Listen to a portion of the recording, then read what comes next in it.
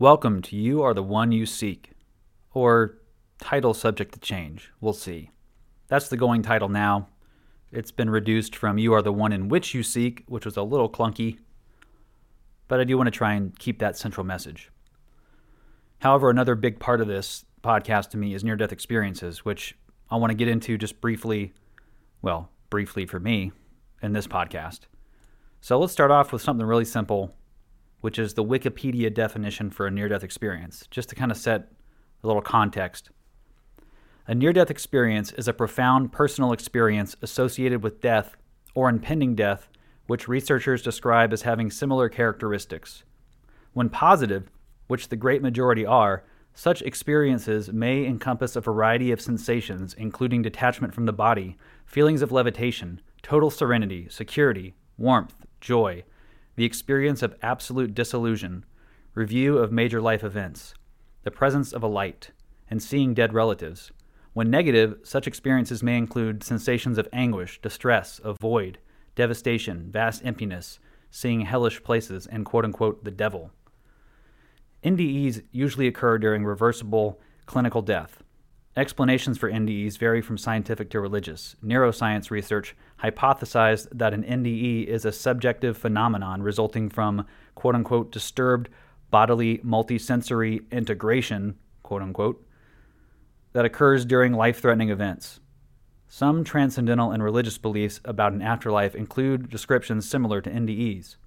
In the U.S., an estimated 9 million people have reported an NDE, according to a 2011 study in Annals of New York Academy of Sciences. Most of these near-death experiences resulted from serious injury that affects the body or brain. So that's kind of that's a Wikipedia version of it, so it's a little bit broad, but it gives you a good context. And it certainly holds true for people in my life who I actually know who have had near-death experiences that did involve any physical death, but involved some close calls, like really, really close calls, and how they were essentially transported out of their body.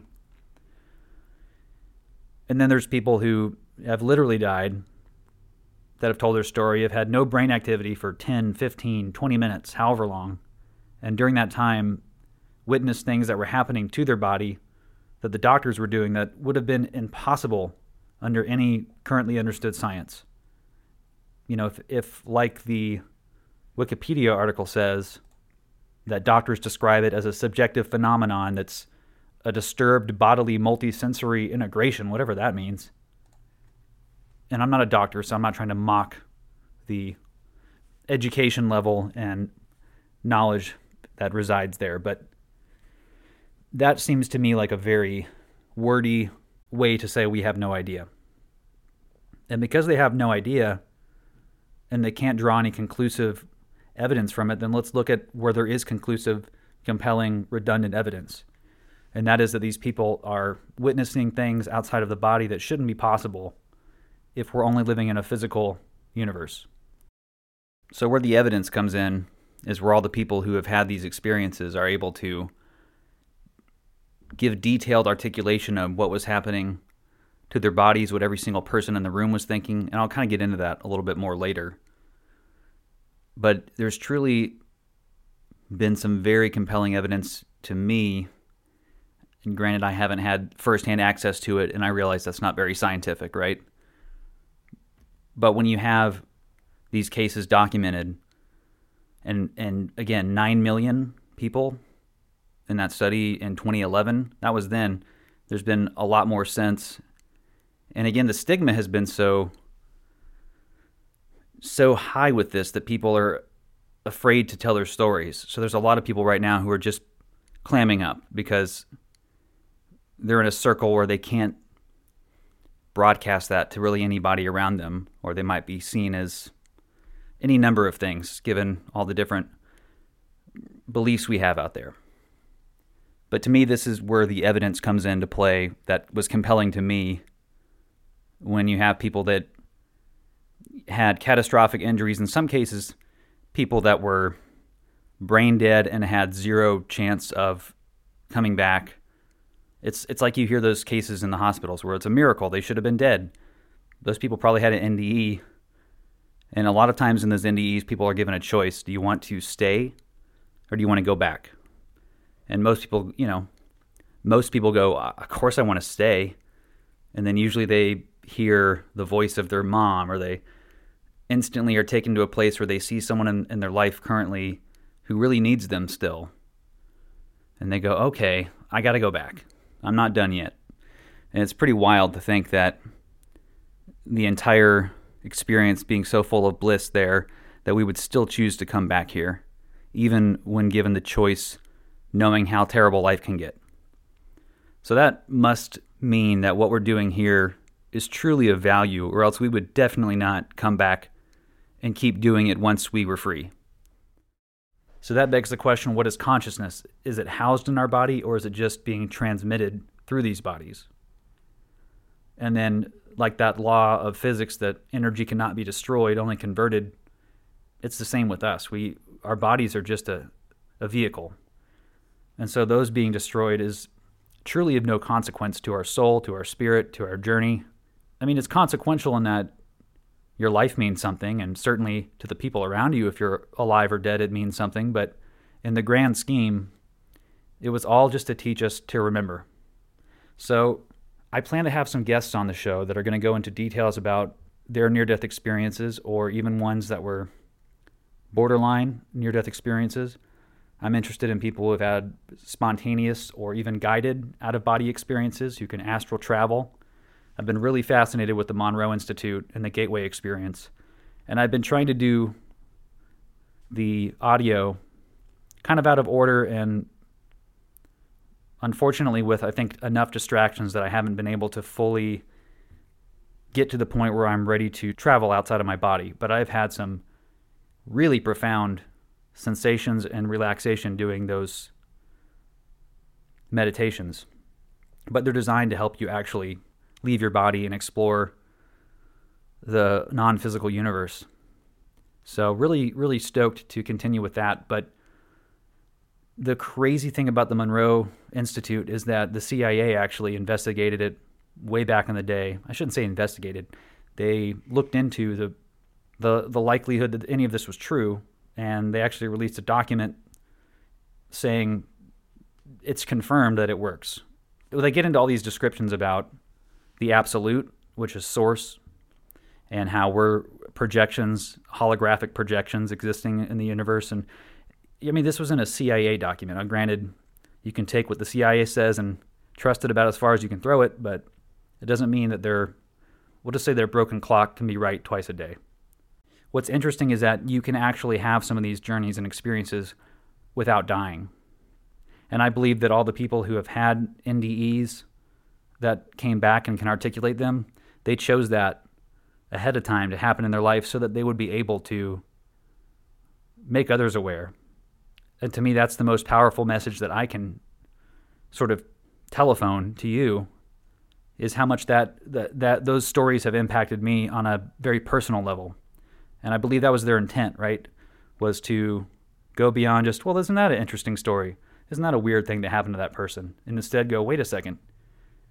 Do I have kind of the entire picture upside down and backwards? And you do. Just think about it. Literally, our vision is upside down and backwards. And don't ask me to explain the exact medical details of how our eyes do this, but basically the image comes in upside down and backwards, and our brain has to flip it right side up and correctly. So we're even literally seeing our world upside down and backwards. And that's a very good sort of symbolic metaphor for the ego, that it allows us to see the world in a certain way, but it's a very limited way, and it's a very self-serving way. But there's also this constant voice that's speaking to us that I believe is the Holy Spirit. And the Holy Spirit isn't something you have to pray for. It's not something that is gifted to the righteous. We are from Spirit. So the Holy Spirit is here to speak knowledge into our lives. And there's a difference between knowledge and perception. Knowledge is unalterable. They can't be changed. It's absolute. But our perceptions are absolutely subjective. So trying to met out knowledge from perception is kind of like dividing ego and spirit. because spirit can only speak truth. It can only impart knowledge. It can't impart perception or judgment or any of that. Only truth. And it's our mission and goal to just slowly ingest that voice and to switch from allowing the ego to sort of run on autopilot and be able to identify the ego when it's screaming at us to do things and just say, you know what? You shut up. Leave me alone. Go away for the day, please. I have higher matters to attend to. Maybe frame it however you want. You don't have to be, to say it like that, but it's about, to me, just trying to understand the distinctions. And then within that, I believe we get discernment on what is beneficial to us on a soul growth level and what is just kind of here for our amusement and is not really of any value. And there's plenty here that's just amusement, and we can mess around in that all we want. There's nothing wrong with doing frivolous things. In fact, I believe at its peak, frivolity will be the highest value. And by that, I just mean playing and creating and joy, and no need to dominate, control, fix, subjugate, any of that. It's just completely about playing in our own natural creative freedom. And when our heart's oriented towards joy, we're going to create up joy. We're not going to create hellscapes, which is why I think we have to go through all this, so that when we are finally given back our powers of creation, or we just remember them, or however that works out, that we'll only be creating from a place of joy and love, and not out of the angry and disillusioned part of our ego that thinks it's separate from source. And really, the ego is separate from source. I've kind of talked about that. The ego is the creation of our physical minds. It's the vehicle for experience, but it's not really even recognized by source or the spirit. It's just allowed to be, it allows all things to be however they want to be, with the knowledge and understanding that all things will eventually gravitate back towards the light, because we all have that core of light within us. And I've been redundant. I'll say some of the same things over and over because they're important to me to drive home. But just imagine like a tiny little ball of light inside of you that has a string, an invisible string, golden string, attached all the way back to source. That as far as you fall into the darkness, that tether is always there. It's not going to allow you to just fall into complete oblivion. There are guardrails. We didn't create this in a way that we could be so lost and confused that we would just utterly destroy all things, because that would be possible. If we had no guide back, we could easily go down the rabbit trail of just complete annihilation. I mean, it looks like that's what's about to happen here on this planet half the time. And that's with the knowledge of goodness within us. That's the war that's happening inside of us, right? In my opinion, I will always bookend it with, these are my perceptions. I'm trying to draw them more from a place of knowledge, but I don't have the discernment yet to really know where my perception and ego ends and where my spirit and true knowledge takes over. So it's better for me just to assume I'm mostly talking out of my ass and let you sort out, again, what's good for you and what's not. So near-death experiences. So I'd like to highlight a few of the YouTube channels that I really like to go to for near-death experience videos that are really high quality, good audio, stuff that's important to a geek like me, I guess, which really I'm mostly concerned about the content, but it helps to have something that's easy to listen to or watch. So I'll give you a couple channels again. Coming Home, Anthony Shane Productions, and I'm sure I'm saying his last name wrong. It's Anthony Chene Productions. They have some fantastic videos on there.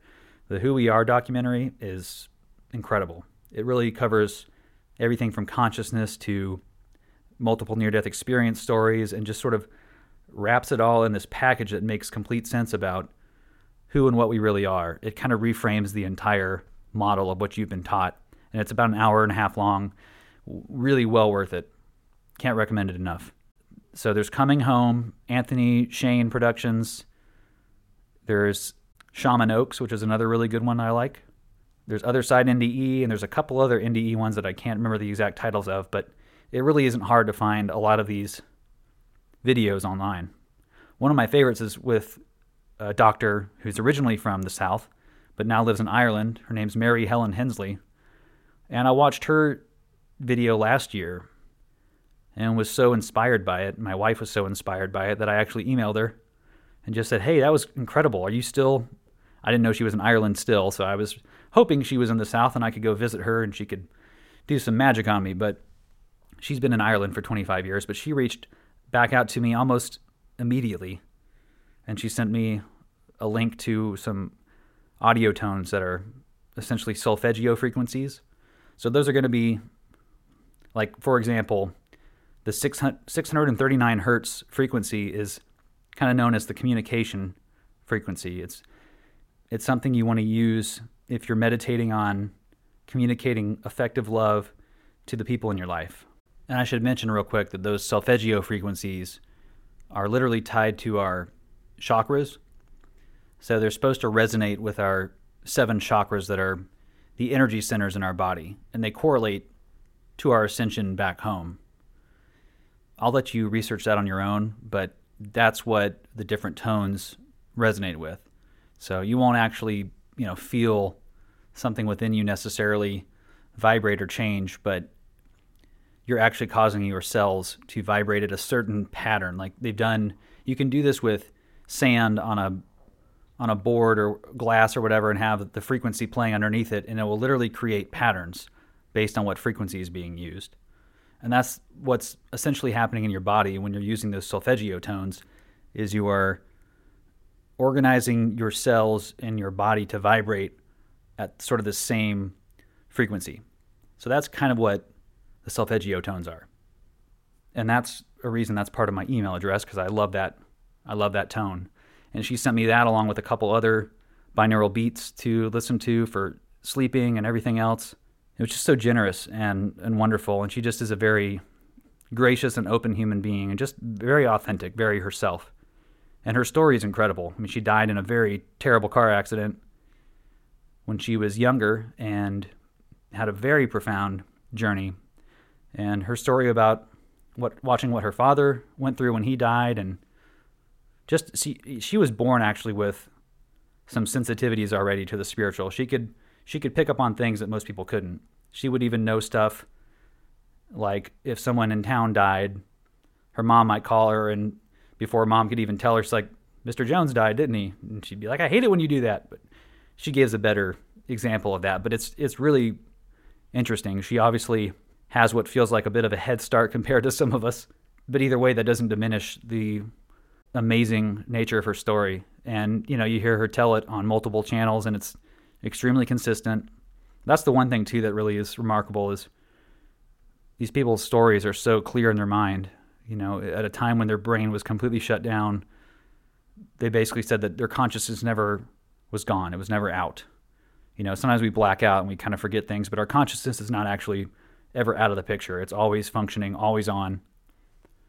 And people have described just that flow of consciousness never stopping. From the moment they were hit or died or whatever happened, they were immediately aware of everything that was happening, but just with a completely different perspective, with their love goggles on, I guess.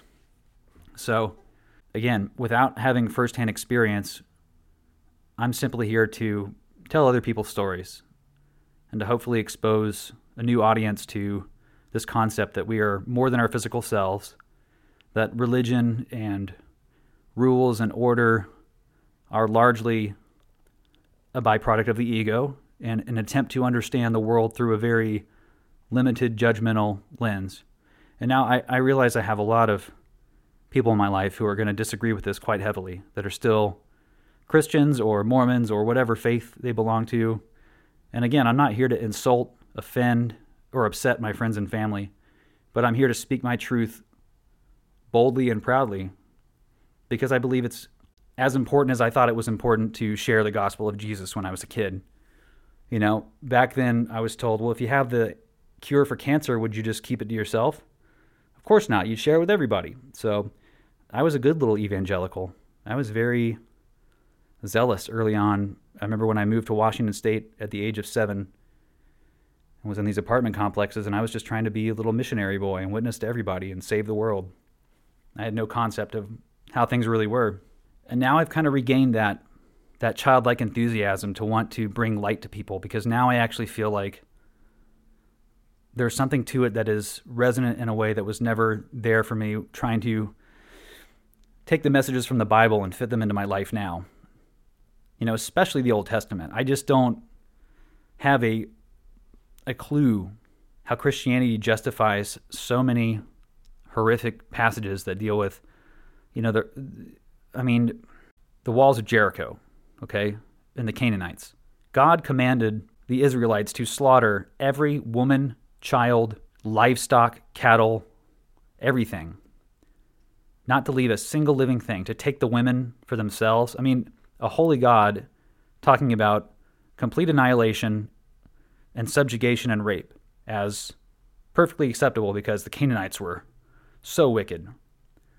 Well, I think we can see where people use the Old Testament God to still justify merciless slaughter and somehow are compelled that this is the righteous will of God. Or in the words of Christopher Hitchens, why are we taking our cues from Bronze Age Palestinian goat herders? And that's absolutely no slam on Palestine, to be clear. There's no hero or villain in the Bible for me, which in my mind kind of makes it a bit of a hot mess of ego meeting fragments of, I believe, truth. I believe that there are definitely chunks of information in the Bible that are resonant because I believe there was an attempt to spread that message from many different people. In fact, Jeshua and the Jeshua channelings, who came as the person of Jesus on this earth, he said that he also came as a few other people to try and share the same message. Not that you need one person to save you, but that you are fully capable of saving yourself from this fantasy or illusion that you're separate and you're cut off and you're judged. You can save yourself from that just by remembering. Jeshua was literally here to hold up a mirror. That was it. And what? What do you mean? Well, Jeshua wanted us to see the divinity within ourselves. So he was here to literally be a mirror for us. We look into his eyes and we see our own divinity reflected back to us. And in fact, Jeshua goes on in these channelings to say, I am not greater than you. I am not more powerful or worthy or holy. I am the same as you. I just happen to have more time to move up the ranks kind of deal. Like Jeshua had more time to advance. And so they were in, this might vary from channeling or whatever, but it sounds like Jeshua was in about the 6th density, which is getting pretty close to back home. And they were at a point where they were so connected to the divine but they saw the pain and suffering happening on earth and just sort of this vicious cycle of warfare and misunderstanding. And Jeshua wanted to come here to help us and thought that would be maybe in the form of kind of being a great ruler or king or whatever. But Source just said, I want you to hold up a mirror and remind them of their divinity. So Jeshua said that his results were very ambiguous. When he came, that his disciples were constantly confused. They deified him and pedestalized him constantly when he said, no, the kingdom is within you. Have I not said you are already gods yourselves? There are many examples throughout the New Testament where it appears Jesus is trying to tell us, his disciples, that salvation lies within, that it's not required to go. Sin doesn't have to be punished. There doesn't have to be a human sacrifice or a blood offering or any of that stuff. That is all based on our tragic misunderstandings of how to attain our own natural holiness. And so Jeshua was just here to be like, look, I'm not special. I'm just a messenger of your own specialness. I'm actually showing you the light and love from your ascended future selves, which I know is a head trip, but essentially, if you think about it that way, it makes sense. If we've already reached our ascension, but it happens in a place where time doesn't exist, then we're experiencing this in a kind of non-linear way, truly. In fact, I've been under the impression that when we choose lives, we can choose them at different points in history, potentially. You may not come back to the current timeline. You might go back 400 years to live this other life. Trust me, I really don't know how all of that works. A lot of speculation again. But the core of it is that Jeshua came here to bring us the love and energy from what we've already accomplished. and not through any conquest or buffeting our bodies or punishing ourselves or seeing ourselves as unworthy, miserable sacks, kneeling at the throne or face first at the cross. All of these images are so empowering to the ego because they imply that through physical acts, through some sort of penance, can we earn something that isn't even ever outside of our grasp. It's never something we actually have to earn. We just remember it. So yes, this is way off track from the NDEs, but in my mind, it's very, very similar. People who have had NDEs have experienced meeting their higher self or what they perceived as Jeshua, and people who died seeing Shiva or Buddha or whatever else had just as relevant and incredible of a journey. It's really, I think, in that case, it's about orienting you back towards your home. And at first you might want to see something that's familiar and comforting. So I believe that, our guides or angels, they can probably take all kinds of shapes and show up as something very familiar and comforting.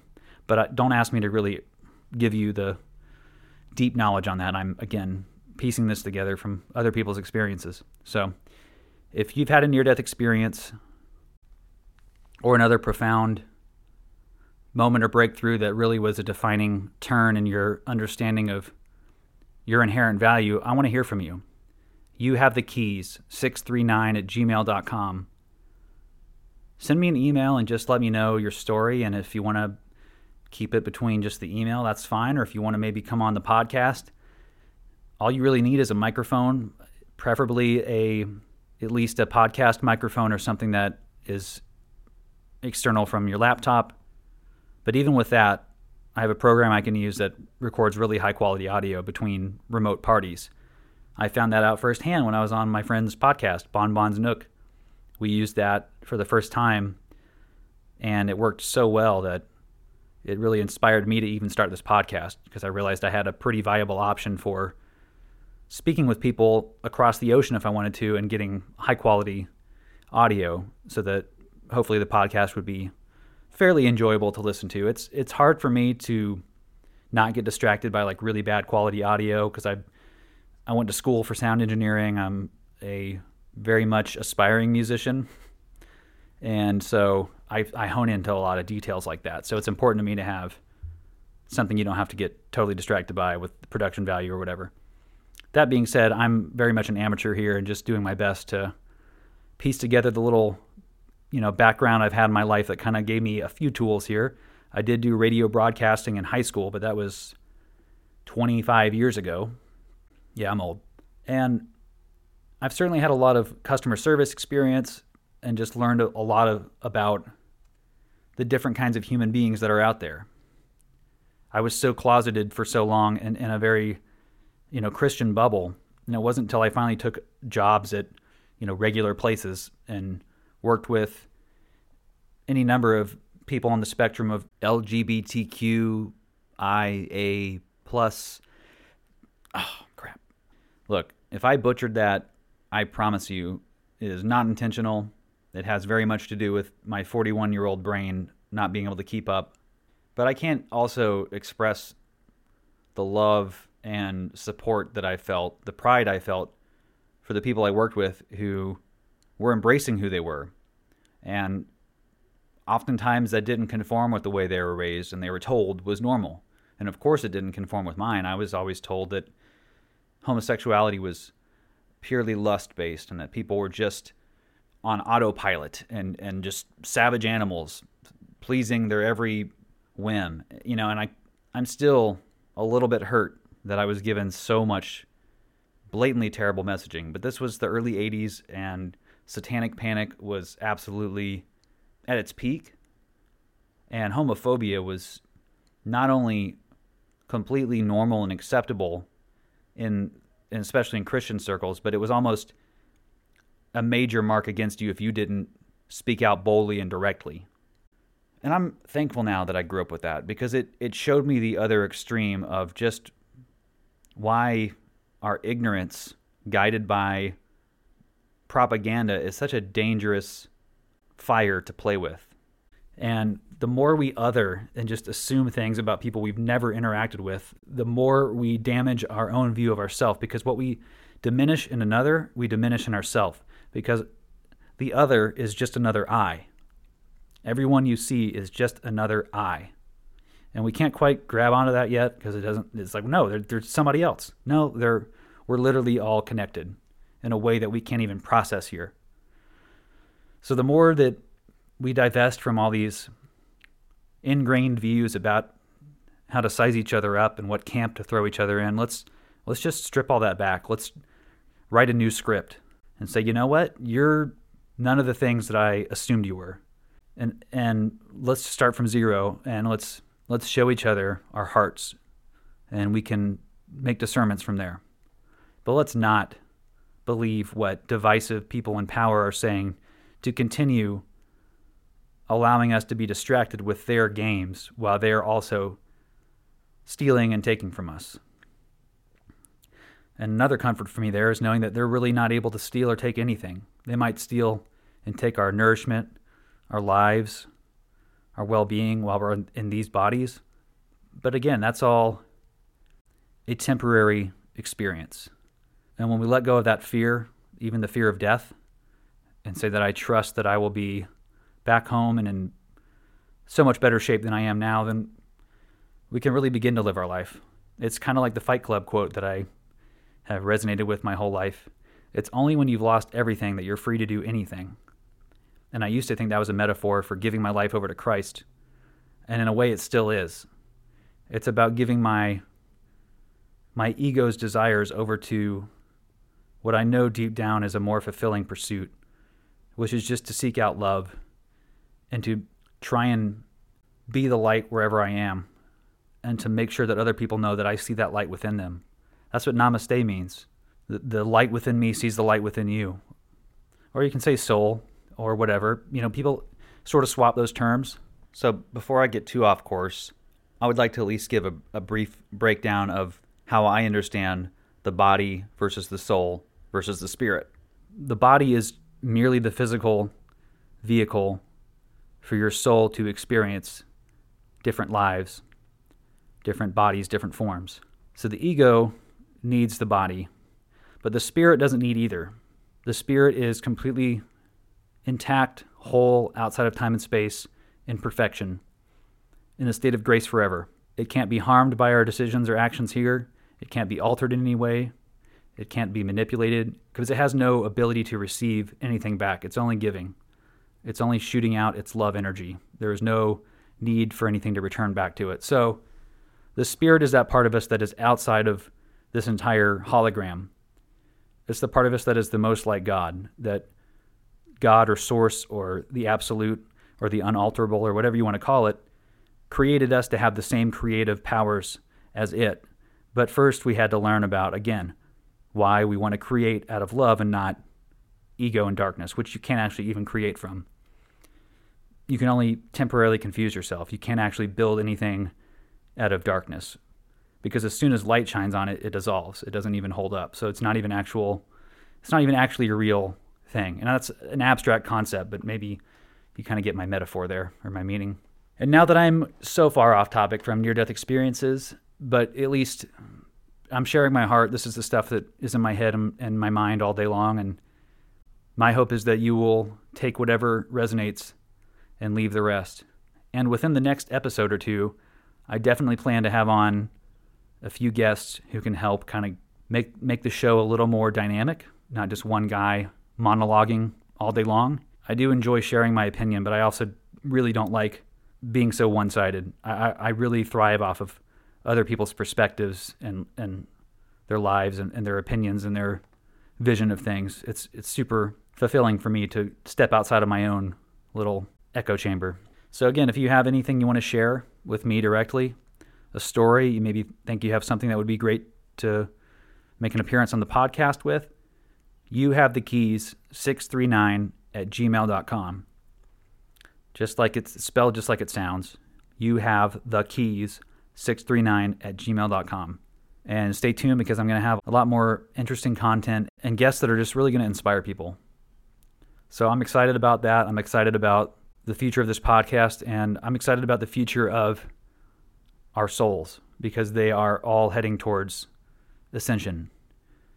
All at different rates, all at different paces and levels, but it's all happening for our benefit.